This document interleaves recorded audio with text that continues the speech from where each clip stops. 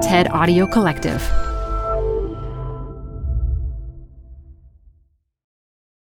Hi, I'm Debbie Millman. Canva is great for designing visual content for work, no matter what industry or department you work in. Nail your next presentation with Canva Presentations. Start with a professionally designed template and use it as a springboard for your design. It's a serious time saver. Time to present but can't be there in person? Enter Canva Talking Presentations. Record yourself presenting and add your talking head to your slides so your audience can watch your perfected presentation anywhere, anytime. Start designing today at canva.com. Designed for work. This episode is brought to you by Progressive. Most of you aren't just listening right now. You're driving, cleaning, and even exercising. But what if you could be saving money by switching to Progressive? Drivers who save by switching save nearly $750 on average, and auto customers qualify for an average of 7 discounts. Multitask right now. Quote today at Progressive.com. Progressive Casualty Insurance Company and Affiliates. National average 12-month savings of $744 by new customers surveyed who saved with Progressive between June 2022 and May 2023. Potential savings will vary. Discounts not available in all states and situations. This is Design Matters with Debbie Millman from DesignObserver.com.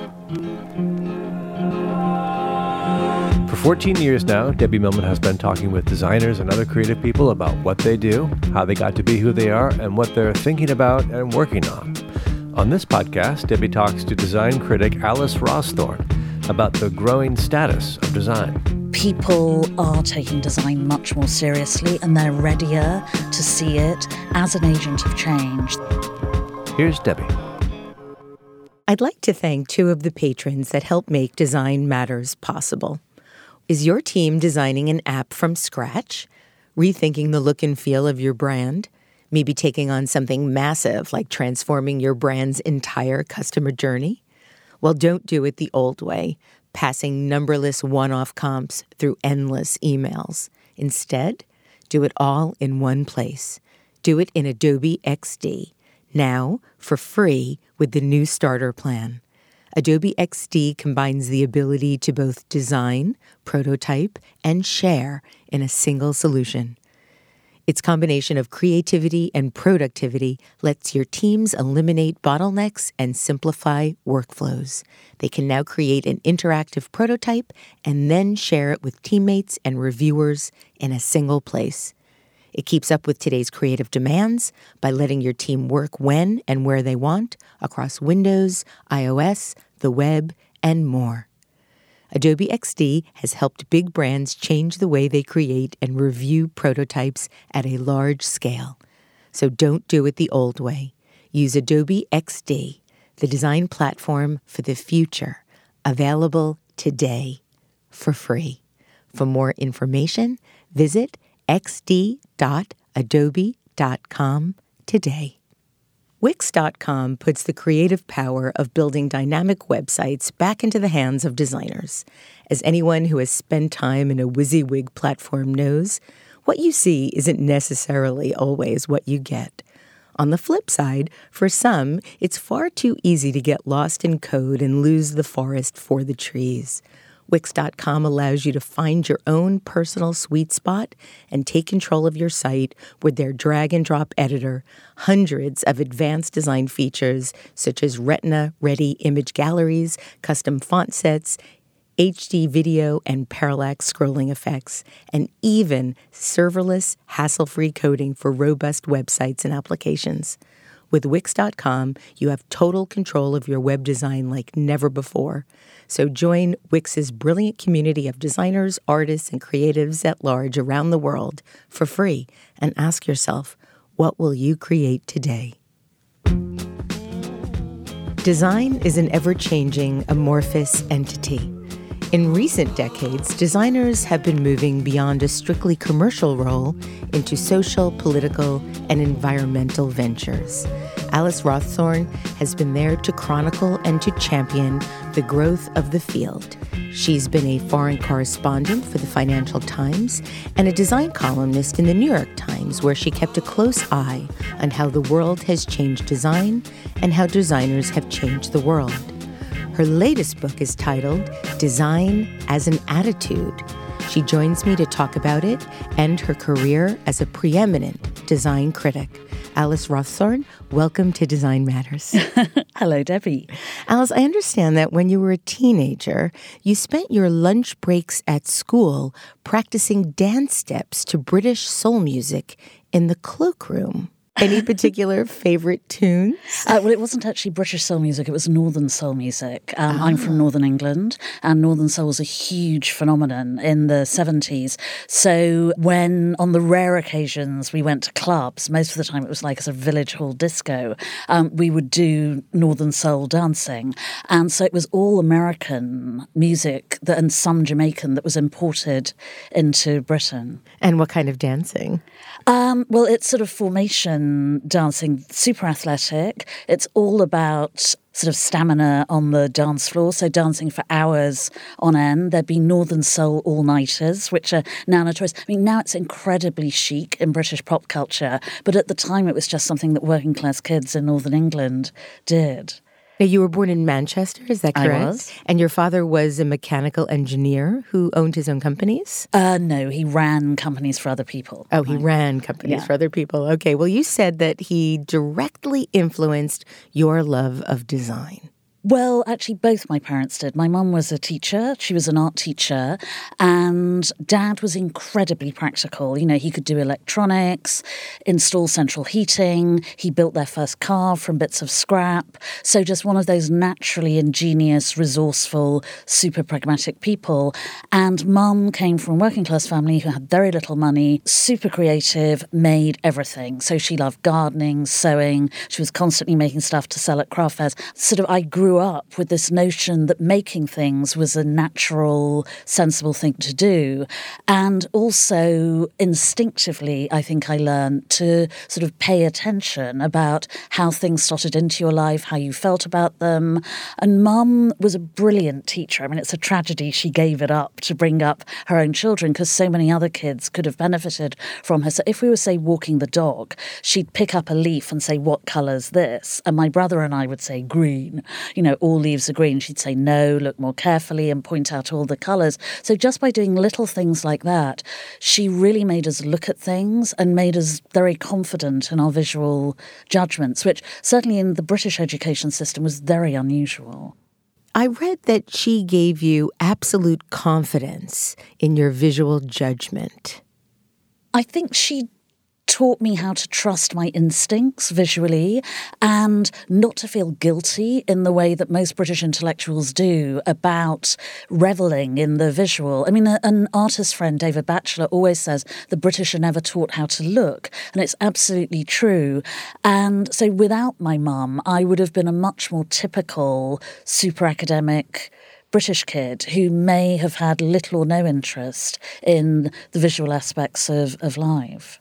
When I read that quote about your mom, I was wondering how she was able to instill that absolute confidence, because so few people really have that surety at being really clear about what they see or are capable of doing. I'm not sure I really saw it or see it as confidence. It was more, I mean, certainty in a weird way is a better word, though that sounds ridiculous because you should never be certain about anything. It would be a very boring way to live.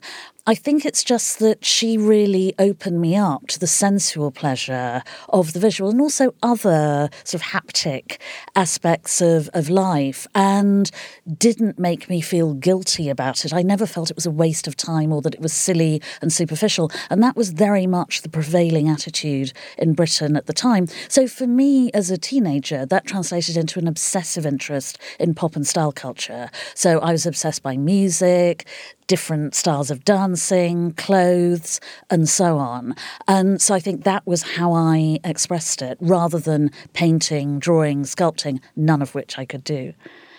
When you were growing up, I understand that you adored the book Little Women by Louisa May Alcott, and the character Jo in particular resonated with you. What did you love most about her? Why Jo? Well, actually, I think all my friends loved Little Women and Jo. It didn't make me unusual, but Jo was a tomboy, first of all, as was I. She was intelligent and was confident in marshalling her intelligence. She was a strong, powerful, confident, obdurate in a positive way female character in an era where there were so few. And so as a role model, she was much more appealing than slightly insipid, overly domesticated Meg, sulky, spoilt Amy, and of course, poor Beth, who died.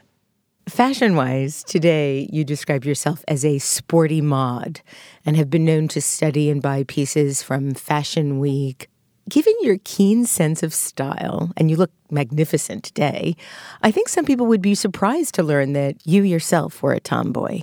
Although I do understand that you were quite particular about the jeans and T-shirts that you would wear as that young tomboy. What did you favor? Well, I was very particular about jeans and T-shirts, and also so skinny that they would just sort of fall off me or be far too short. But I think, actually, I don't think it should be surprising, because I think being a tomboy is very much about personal identity, and that's really what an obsessive interest in clothes is all about, whether it's communicating your mood, your gender politics, your gender preferences, whatever, any other aspect of your personal identity. Clothes have always been a critically important way of doing that, and also a hugely enjoyable one. And so I was in my late teens and early 20s, so at university in the punk era. And in those days, certainly in Britain, you couldn't buy really cool clothes. They just sort of didn't exist. So you would have to make or customize your own. So we'd go to what we call jumble sales. I think they're yard sales in the States, or thrift shops, and buy, raggedy mohair sweaters and make them even more raggedy and so on. So, I still am, absurdly, for my age, ridiculously still obsessively interested in fashion. And it's something that gives me huge enjoyment. I wouldn't, just as I wouldn't ever eat anything that I didn't think I was going to enjoy, I never wear anything that didn't feel right. So for me, it's all part of a particular outlook on life. While you were growing up, your family was constantly moving, and you attended, I believe, 6 schools. Yeah.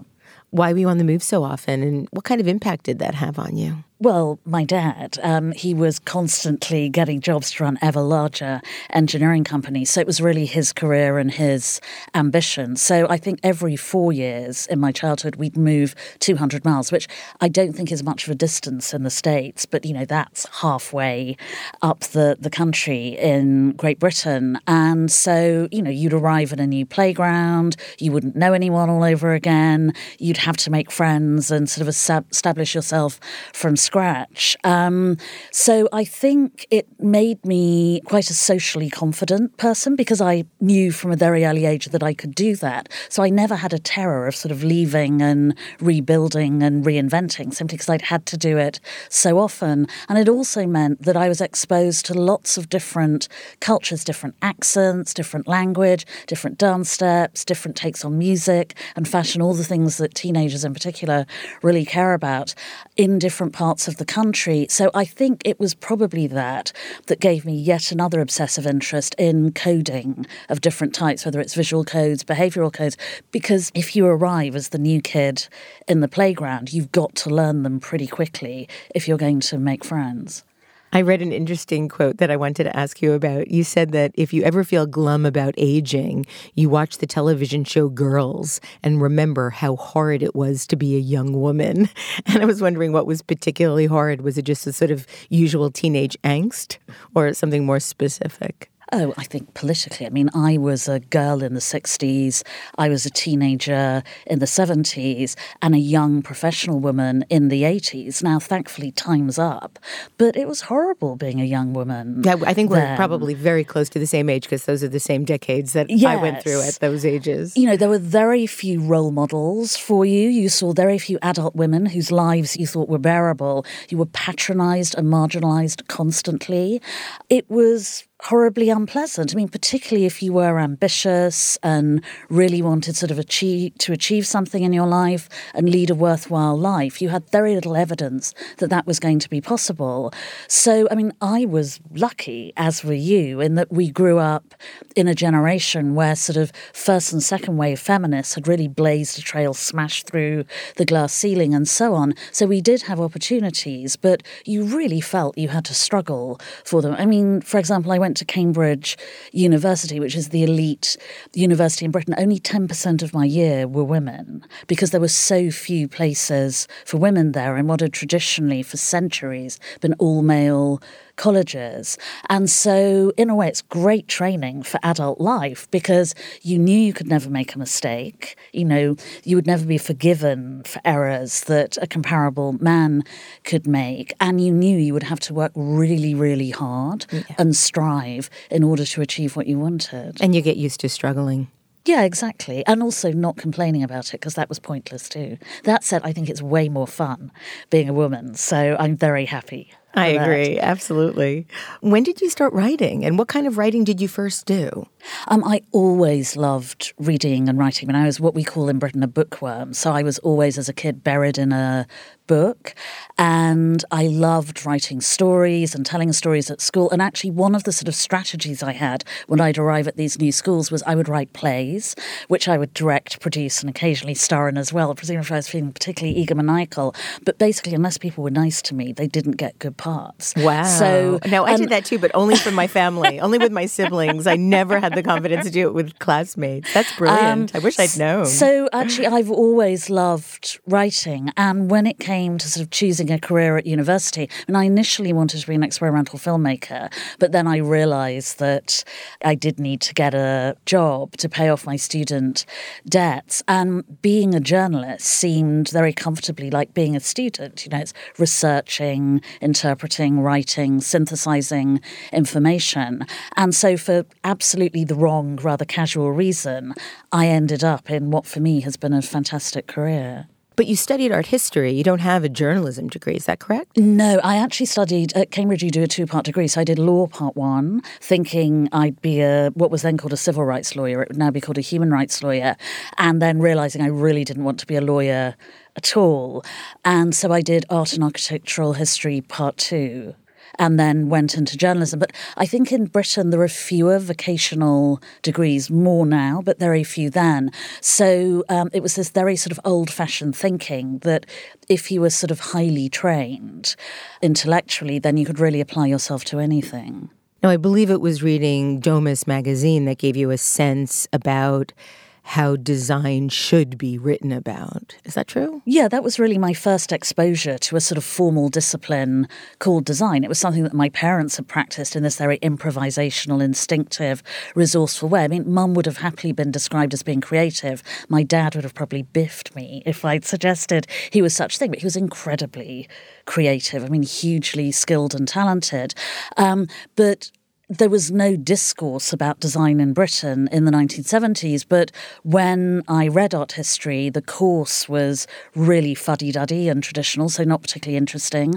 But the art history library at Cambridge was phenomenal, so I spent most of my time there reading. And they had a subscription to Domus magazine, which was then edited by Alessandro Mendini, and he wrote about design as I have always thought of it since, as this incredibly intellectually dynamic subject that was absolutely immersed in the sort of intersection of other disciplines, so film, psychology, politics, fashion, pop culture, and so on, all the things I was completely obsessed by at the time. So that was how I was introduced to design and how I've thought about it ever since. I think without that, had I been interested in design at all, which would have been less likely, it would have been much more of a struggle to see it like that. So I'm hugely grateful to him.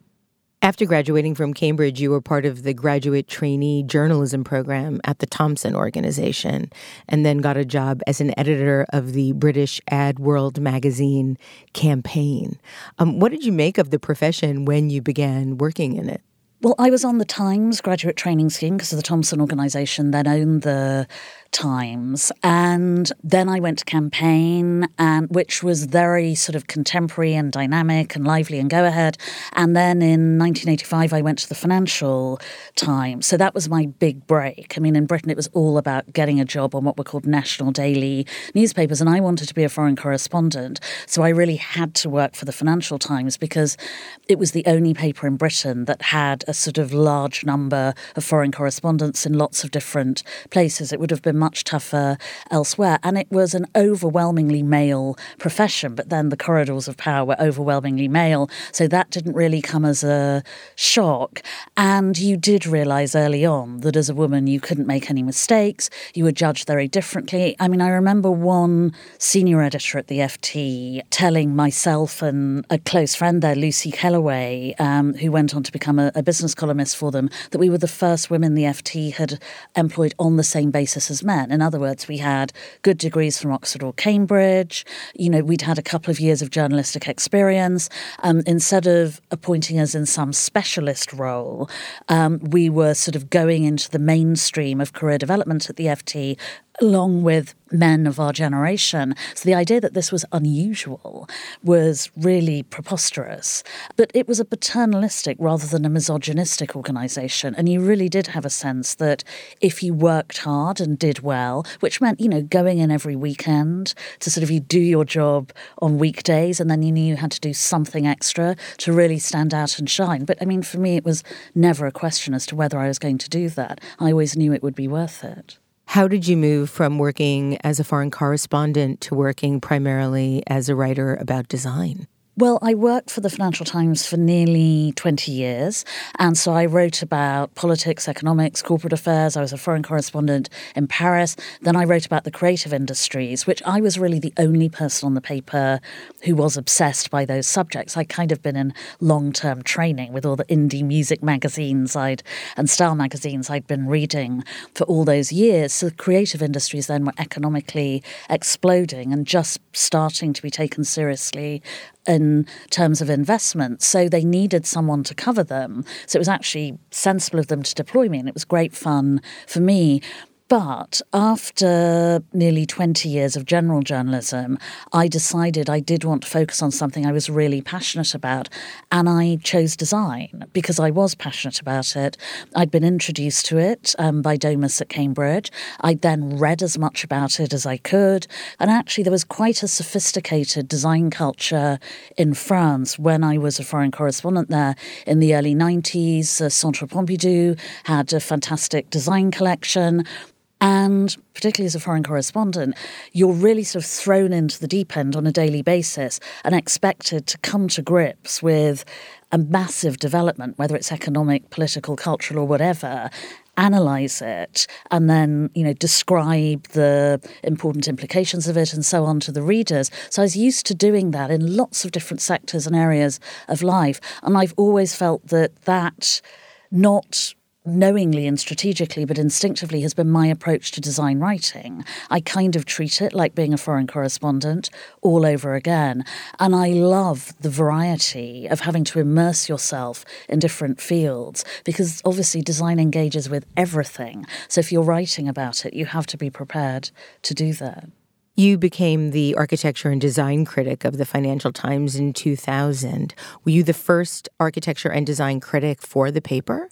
No, the FT hadn't had a design critic before, but had an architecture critic for many decades. But no design critic. You were the first. Yes. The first, and then obviously the first woman. So it was quite a breakthrough. I'd never actually thought about it. Well, no, actually, the FT thought I was crazy to stop being on what was called the main paper and to want to reinvent myself as a cultural critic. So actually, it was probably much tougher to become a woman foreign correspondent, which is absolutely core to FT coverage.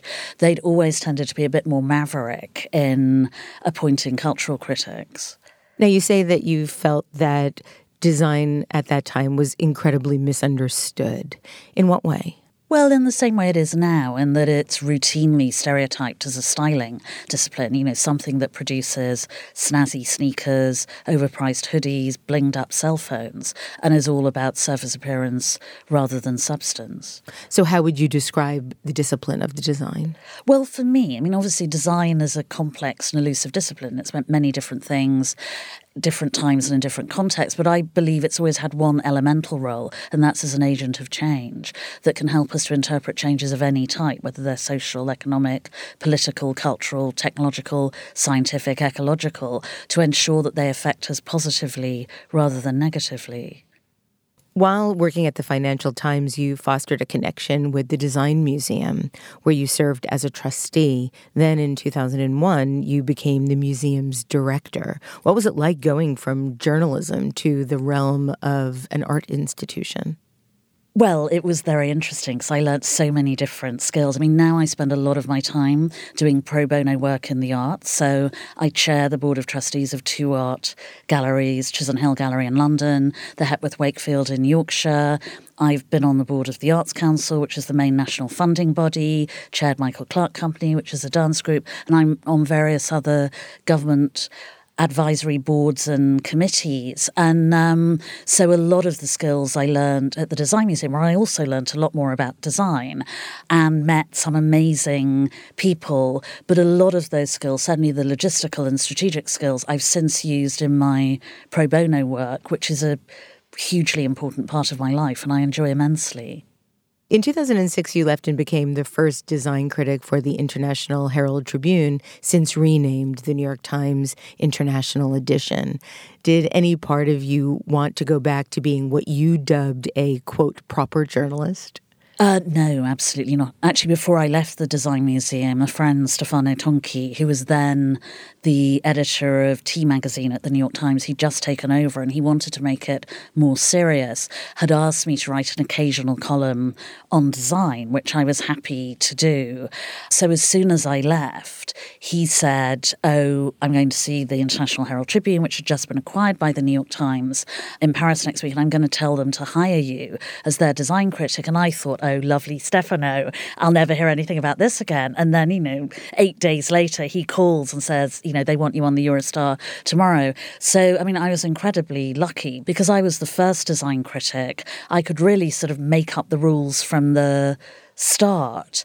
And it was an absolutely fantastic experience. The Herald Tribune was a great paper to work for. One of the things I'd really loved about the Financial Times was that it was internationalizing during the period I was there. So that was a big challenge to wrestle with. And so to sort of go back to that, I found really exciting. And all the senior editors said, we've never covered design. We individually don't know anything about it, but we feel that we ought to. And so they gave me a lot of freedom to write about it as I wished, which was very exciting. In 2008, you wrote what is one of the best explanations of design that I think I've ever read.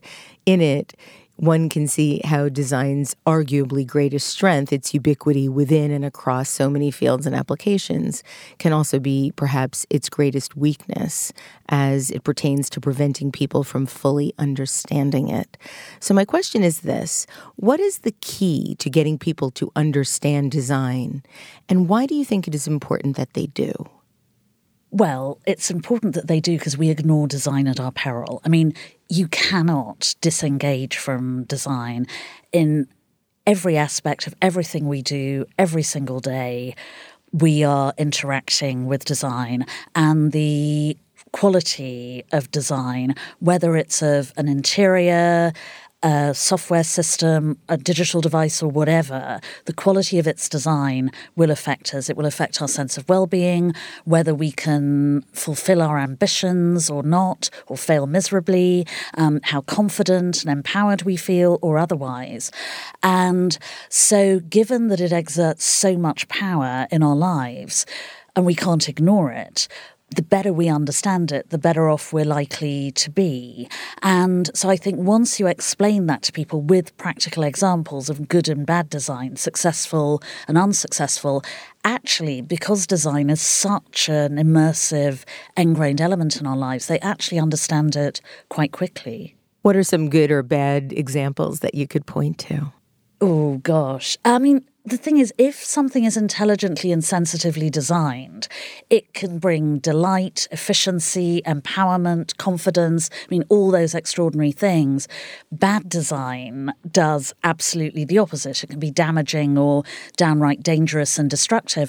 So if you think of, say, a signage system, that's a pretty ubiquitous example of design. But of course, if you look back historically, many of the great modernist design endeavours were in signage. So say you think of the London Underground. It's a labyrinthine subterranean network of people who are basically rushing around, very worried they're going to miss their trains, not sure where they're going to go. If it wasn't for the signage, we'd all be lost in the network. Exactly the same applies to other artificial environments like airports. How would you find your gate without signs? Whereas if you have a well-designed signage system, you don't get lost. But actually, you tend not to notice it because the signs will be clear and legible. They will be positioned in exactly the right places because the designer will have anticipated when you're going to sort of be about to lose confidence in the course that you're walking in, and when you're going to need the reassurance that you're going in the right direction or to be pointed in a different direction. And so the quality of design of that signage system basically determines whether or not you get lost, whether you feel hassled, irritated, confused, worried, panic-stricken, or confident, efficient, and powerful. How do you see the delineation between functionality and taste? I'm not sure I see a delineation between them. I mean, functionality is absolutely essential to every aspect of design, whether it's a humanitarian design program to provide emergency shelter for asylum seekers who've just landed on the island of Lesbos in Greece, or whether it's a cell phone, whatever other qualities that those projects have, if they don't fulfill their respective functions efficiently, they cannot be considered to be good design. And taste is an entirely subjective issue. I mean, your and my taste, whether it's in colour, how something feels to the touch, its shape will be completely different, or we may be naturally drawn to the same things for very different reasons. And obviously, societally, occasionally, there's a sort of coalescence around different tropes of taste, whether it's certain forms, certain colours, certain scales, and so on. But taste remains an intensely subjective issue, and one that some people relate to entirely instinctively and others in a much more systematic and analytical way. As I was doing my research on your work, I found a quote that reminded me of a very recent situation that I witnessed. So you stated, like a lot of design nuts, I find it deeply irritating that public perceptions of design should be dominated by a handful of badly designed, overpriced pieces of furniture. And I recently saw the Dieter Rams documentary that Gary Hustwit created. And in that film, there's a scene where Dieter Rams is walking through a display of various types of modern furniture and remarking on a number of pieces, what he likes, what he doesn't like. And then the camera pans very slowly up to a set of Droog drawers, the drawers that are sort of all deconstructed and then held together by a big sort of almost like duct tape belt. And he talked about how much he loathed that piece of furniture and that how it was a complete abomination. And I was crestfallen, Alice, because I own that piece of furniture. And I couldn't believe that the centerpiece of my living room was now being completely demolished by Dieter Rams. And I wanted to know what you thought of that. Well, it's very characteristic of Dieter Rams, who obviously was an incredible designer and also an incredible brain. I mean, I remember once driving him around London and he just fired me with questions about the politics of the city, particularly the politics of traffic management systems, which he was completely obsessed by. I mean, he's a highly intelligent, highly articulate man. I thought I was too. With a very focused and specific worldview. But the fact that he thought it's T.J. Remy, I think, yes, who designed the chest of drawers. Yes. The fact that he thought it was an abomination does not necessarily mean that the rest of the world should. But that gets me back to how do you help people understand what is good design if they don't have the education or if they're not privy to the way in which good design decisions are made? I was so struck by the way you talked about the need for good design in our culture and the need and the prerequisite that we start our problem solving through the lens of design when so few people really understand the purpose of design. Well, actually, I'm not sure that I think that's problematic. I mean, in theory, it ought to be. But I think that actually most people instinctively understand whether they think something is well designed or not, whether they warm to it, whether it's useful to them, whether they feel guilty about it in terms of its environmental or ethical implications. And they may not articulate it quite like that, but I think that if design was more readily taught in schools and elementary schools, high schools and so on, I think we would produce a much more sort of design literate generation of citizens. But I'm not sure that that's essential in order for people to exercise intelligent design judgments. I mean, I do believe that the better informed people are about design, the more nuanced their choices are likely to be. But I believe that everyone makes design decisions, complex, subtle design decisions all the time. They don't necessarily interpret those decisions in that way. In 2014, you published a book titled Hello World. You collaborated with one of the greatest book designers in the world, Irma Boom. Can you talk a little bit about that experience? Well, it was absolutely wonderful. I mean, I have adored Irma's books and admired them hugely for many years. And I had a wonderful editor for Hello World, Simon Prosser. And when we were discussing the plans for the book, he said, "Oh, who's the greatest living book designer?" And I said, "No contest, Irma Boom." And he said, "Okay, well, in that case, she's got to design it." And I realised then how privileged I was to be working with Simon, because I couldn't imagine any other publisher or editor being so determined and so ambitious in terms of the design quality of the book. So by that time I knew Irma quite well, so I contacted her, and it was just wonderful to spend even more time with Irma when I was in Amsterdam. And also, you know, we would both tend to work crazy hours and over the weekend and so on. So we just sort of sort everything out between us. And by the time Hamish Hamilton, the publishers, had come back to work on Monday morning, everything was set. So it was nice being in a girl tag team with her, but we had no idea how she was going to design the book and what it was going to look like. And I feel if you work with a designer like Irma, then you shouldn't have any preconceptions.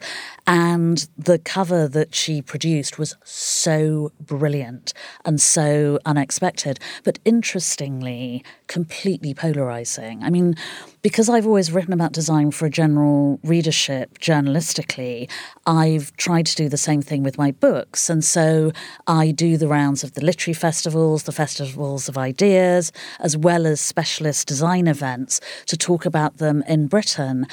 And so when I spoke at literary festivals, a perennial question every single festival would come from someone who hated the design of the book. They thought it was ugly, acrid, and so on. And I mean, I never said this because it would have been rude, but I just didn't care. I thought it was brilliant. I think it's magnificent. I think it's in the pantheon of one of her greatest designed books. Talk about the title. How did you come up with Hello World? Well, I actually couldn't think what to call the book for a very long time, and Simon and I bounced around lots of ideas, but none of them were right. So we thought of sort of, holding titles. I think it was On Design, Simon wanted.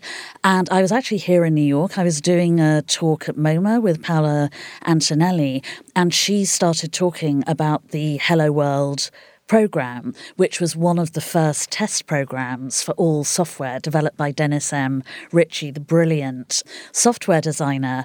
And because it was a test program, he wanted to make it as simple as possible. So he decided that all it would do was spell out hello, world, and that when those words appeared, then the programmer would know that the program had worked. And this was going to be exhibited in Design in the Elastic Mind, which is one of the many brilliant exhibitions that Paula has curated at MoMA, and she was talking about it. And I felt as though light bulbs must have sort of sparked on and off all around my head, because I suddenly thought, that is the title. It's exactly what design does. And luckily Simon agreed, so that was the title. And it is really one of the iconic book covers of our time, I believe. You also write about Irma Boom in your brilliant new book, Design as an Attitude. The title is a quote from the book Vision in Motion by one of your heroes, Leslie Maholi-Nagy. What motivated you to use that quote as the title of the book? Because I think it's the most brilliant sort of description of design that encompasses what's positive about design and also some of the negative factors that have impeded and constrained it and stereotyped it for so long. So he actually wrote in Vision in Motion, designing is an attitude, not a profession. So obviously he was Hungarian. English was a second language. And to use designing, it just sounds so quaint to us now. Again, the book was going to be called something completely different. It was going to be a field guide to design.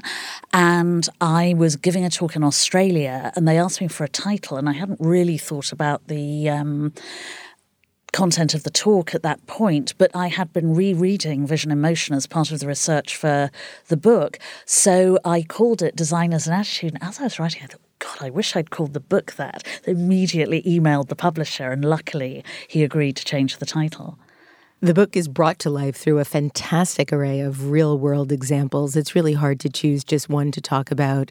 There's the ocean cleanup, the migration lab, Talking Hands, Amy Mullins, the Sihat Kahani female doctors in Pakistan, forensic architecture, peak vision, and so much more. It's quite a remarkable range. Well, one of the reasons why I love writing about design is you always have a remarkable range, and you can never, ever stand still. You're constantly having to reassess your thinking. So I like that sort of agility that it demands. It just makes it much more challenging, but also much more fun and enjoyable. And so it's a tribute to design that there's such an incredibly eclectic range of projects to write about, and that so many people from often improbable or seemingly improbable fields are engaging with it. So you mentioned Sihat Kahani. That's actually a network of teleclinics to provide healthcare for women in Pakistan, which was co-founded by two women doctors, Sarah Karam and Ifat Zafar, to specifically address the problem that there were too few female doctors in Pakistan to care for the large number of women who would prefer, for cultural reasons, not to be treated by men. So they came up with this concept of teleclinics where the doctors diagnose the patients online through live video links. The patients are accompanied by a local nurse, could be thousands of miles away in a little village, a town or a smaller city. And the reason why there are too few female doctors in Pakistan is that even though there are more women studying medicine at university and medical school than men, the problems arise when they graduate because they come under such acute pressure to marry, have children and stop work that means there are far too few women doctors practicing. So it's an incredibly ingenious, super practical and effective solution to a really complex societal problem.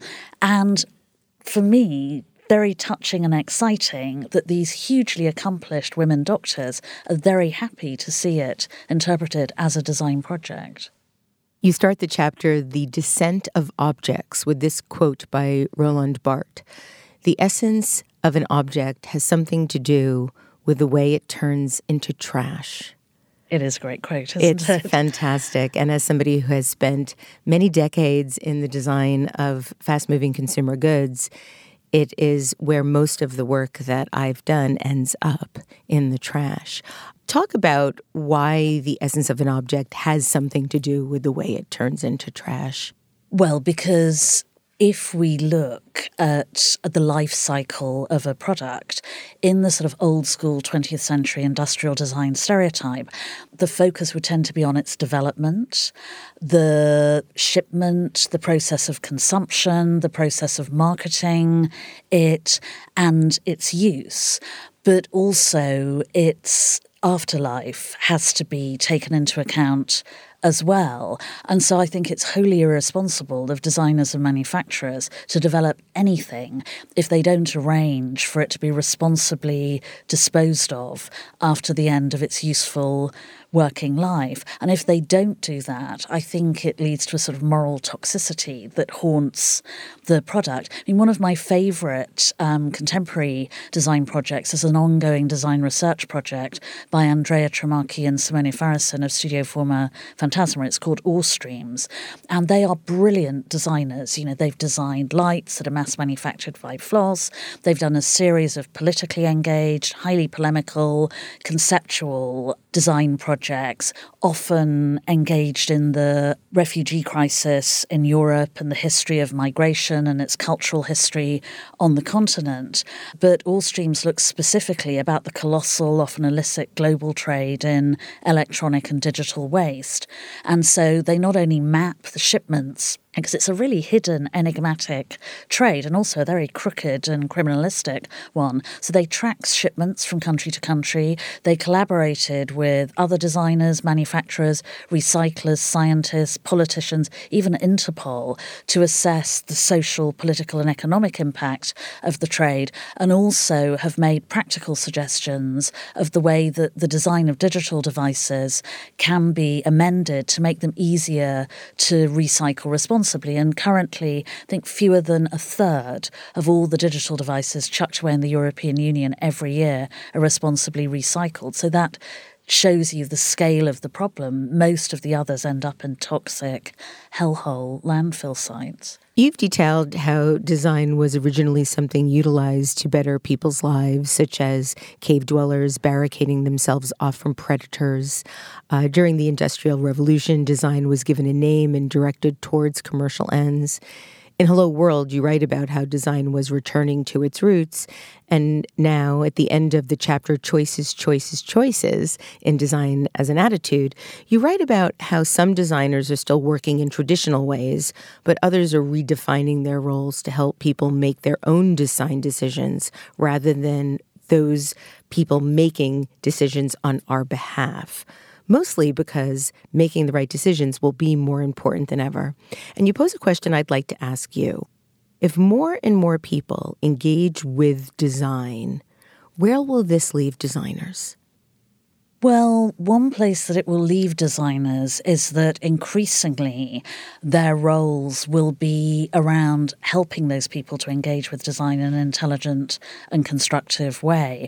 So it will be enabling people to engage with design rather than giving them a sort of finished outcome that they have controlled. So I think that will be, it already is, a significant shift in design. And, you know, there are all sorts of areas of our lives where you have seen the abdication of control, whether it's the sort of app revolution, which, you know, I think it was maybe 7 or 8 years ago, I mean, maybe more, where suddenly hundreds of apps were being developed and launched, I mean, often by DIY developers sort of operating from home, which had a profound impact on the way we use digital devices, you know, for better and for worse, of course.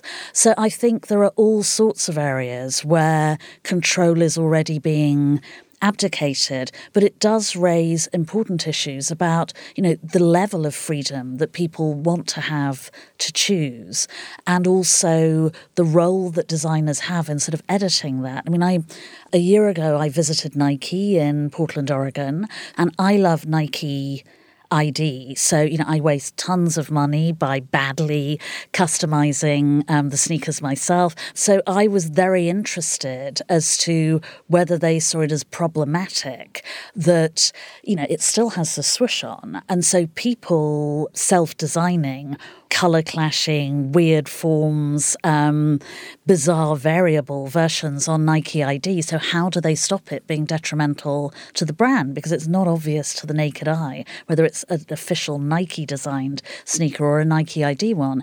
And the senior designers said that they do regulate and restrict the palette. I mean, in obviously highly controlled ways. And so even something like that, which is supposedly about self-expression, free choice, customization, individuality, actually has been designed in quite a rigorous way to protect that swoosh and its credibility. As I think they would put it, the iconic assets of the brand. Alice, you're quite active on Instagram, and you've said this about your engagement with it. My aim was to use it to try and convince people to see design as I see it, not as a stereotypical styling device, but as this incredibly dynamic agent for change that has the potential to affect our lives in all sorts of different ways. So I really write it for people outside the design community to deliver that message, hopefully in a fun way. So Alice, do you approach writing about design and curating design in different ways, or do you feel like it's sort of all variations on this theme of being able to speak to the world about design in a way that gets them to really understand its power? Well, with Instagram, I decided that I was going to approach it as a project. So my initial idea was just to post about some interesting aspect of design every day.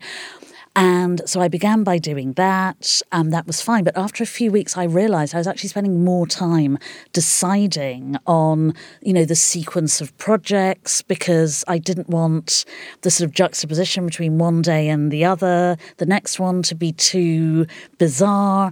And so I was getting completely tangled up in that and wasting a lot of time. And I realised it would be much easier to pick a weekly theme and post about 7 different design interpretations of that theme. And also that was a much more effective way of communicating the eclecticism of design and the diversity of roles that design can play in our lives in a much more efficient but seemingly casual and enjoyable way. Alice, my last question is this. Design as an attitude illuminates the sheer amount of fields that design touches today. That, coupled with the professional world's belated, but thank God some companies got their embrace of the field, has seemingly made it a great time for designers. And I'm wondering if you can tell us a bit more about why we have reason for optimism as it pertains to the discipline today. Well, I think if you look at all the fields that now engage with design, it's proof that people are taking design much more seriously, and they're readier to see it as an agent of change that can affect our lives in so many different areas, and also as a very powerful or potentially powerful force in our lives that they ignore at their peril.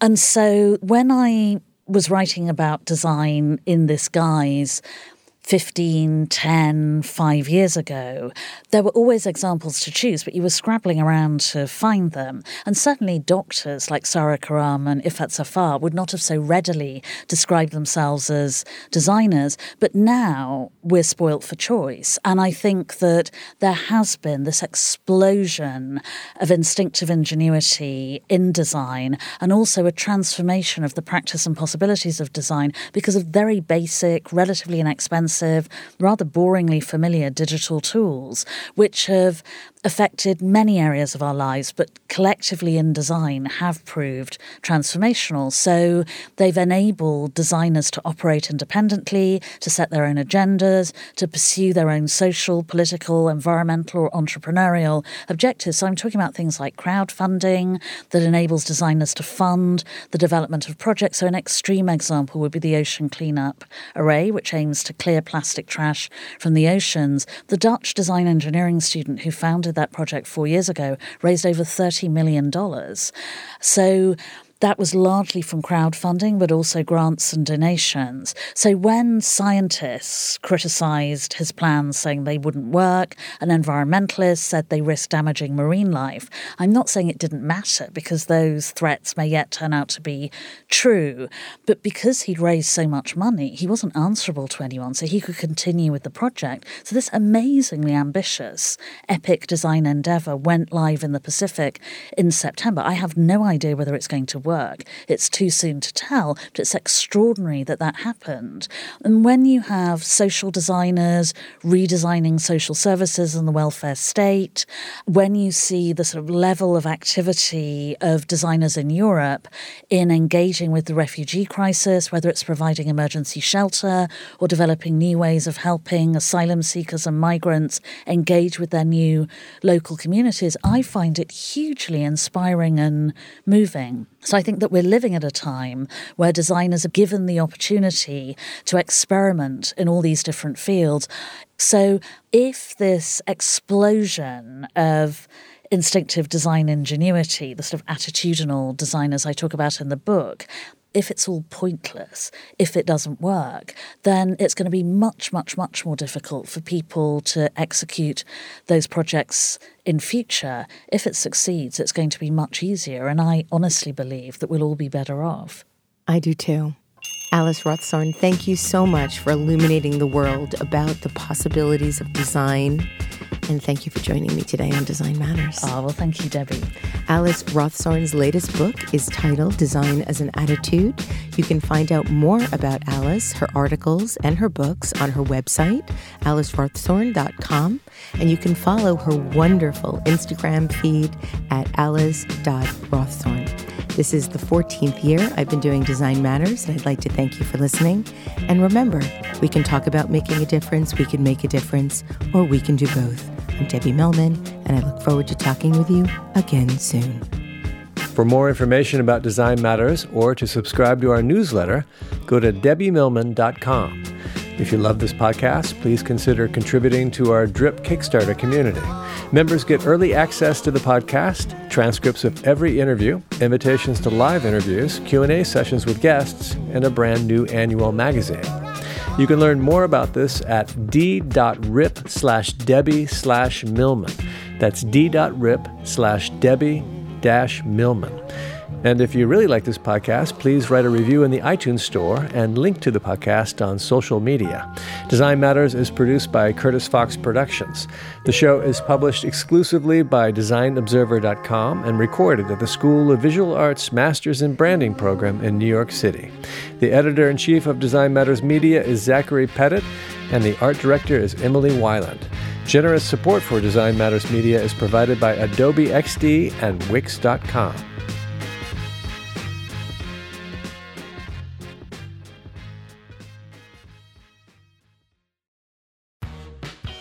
You're growing a business, and you can't afford to slow down.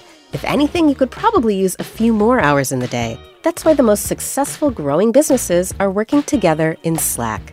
Slack is where work happens, with all your people, data, and information in one AI-powered place. Start a call instantly in huddles and ditch cumbersome calendar invites. Or build an automation with Workflow Builder to take routine tasks off your plate, no coding required. Grow your business in Slack. Visit slack.com to get started.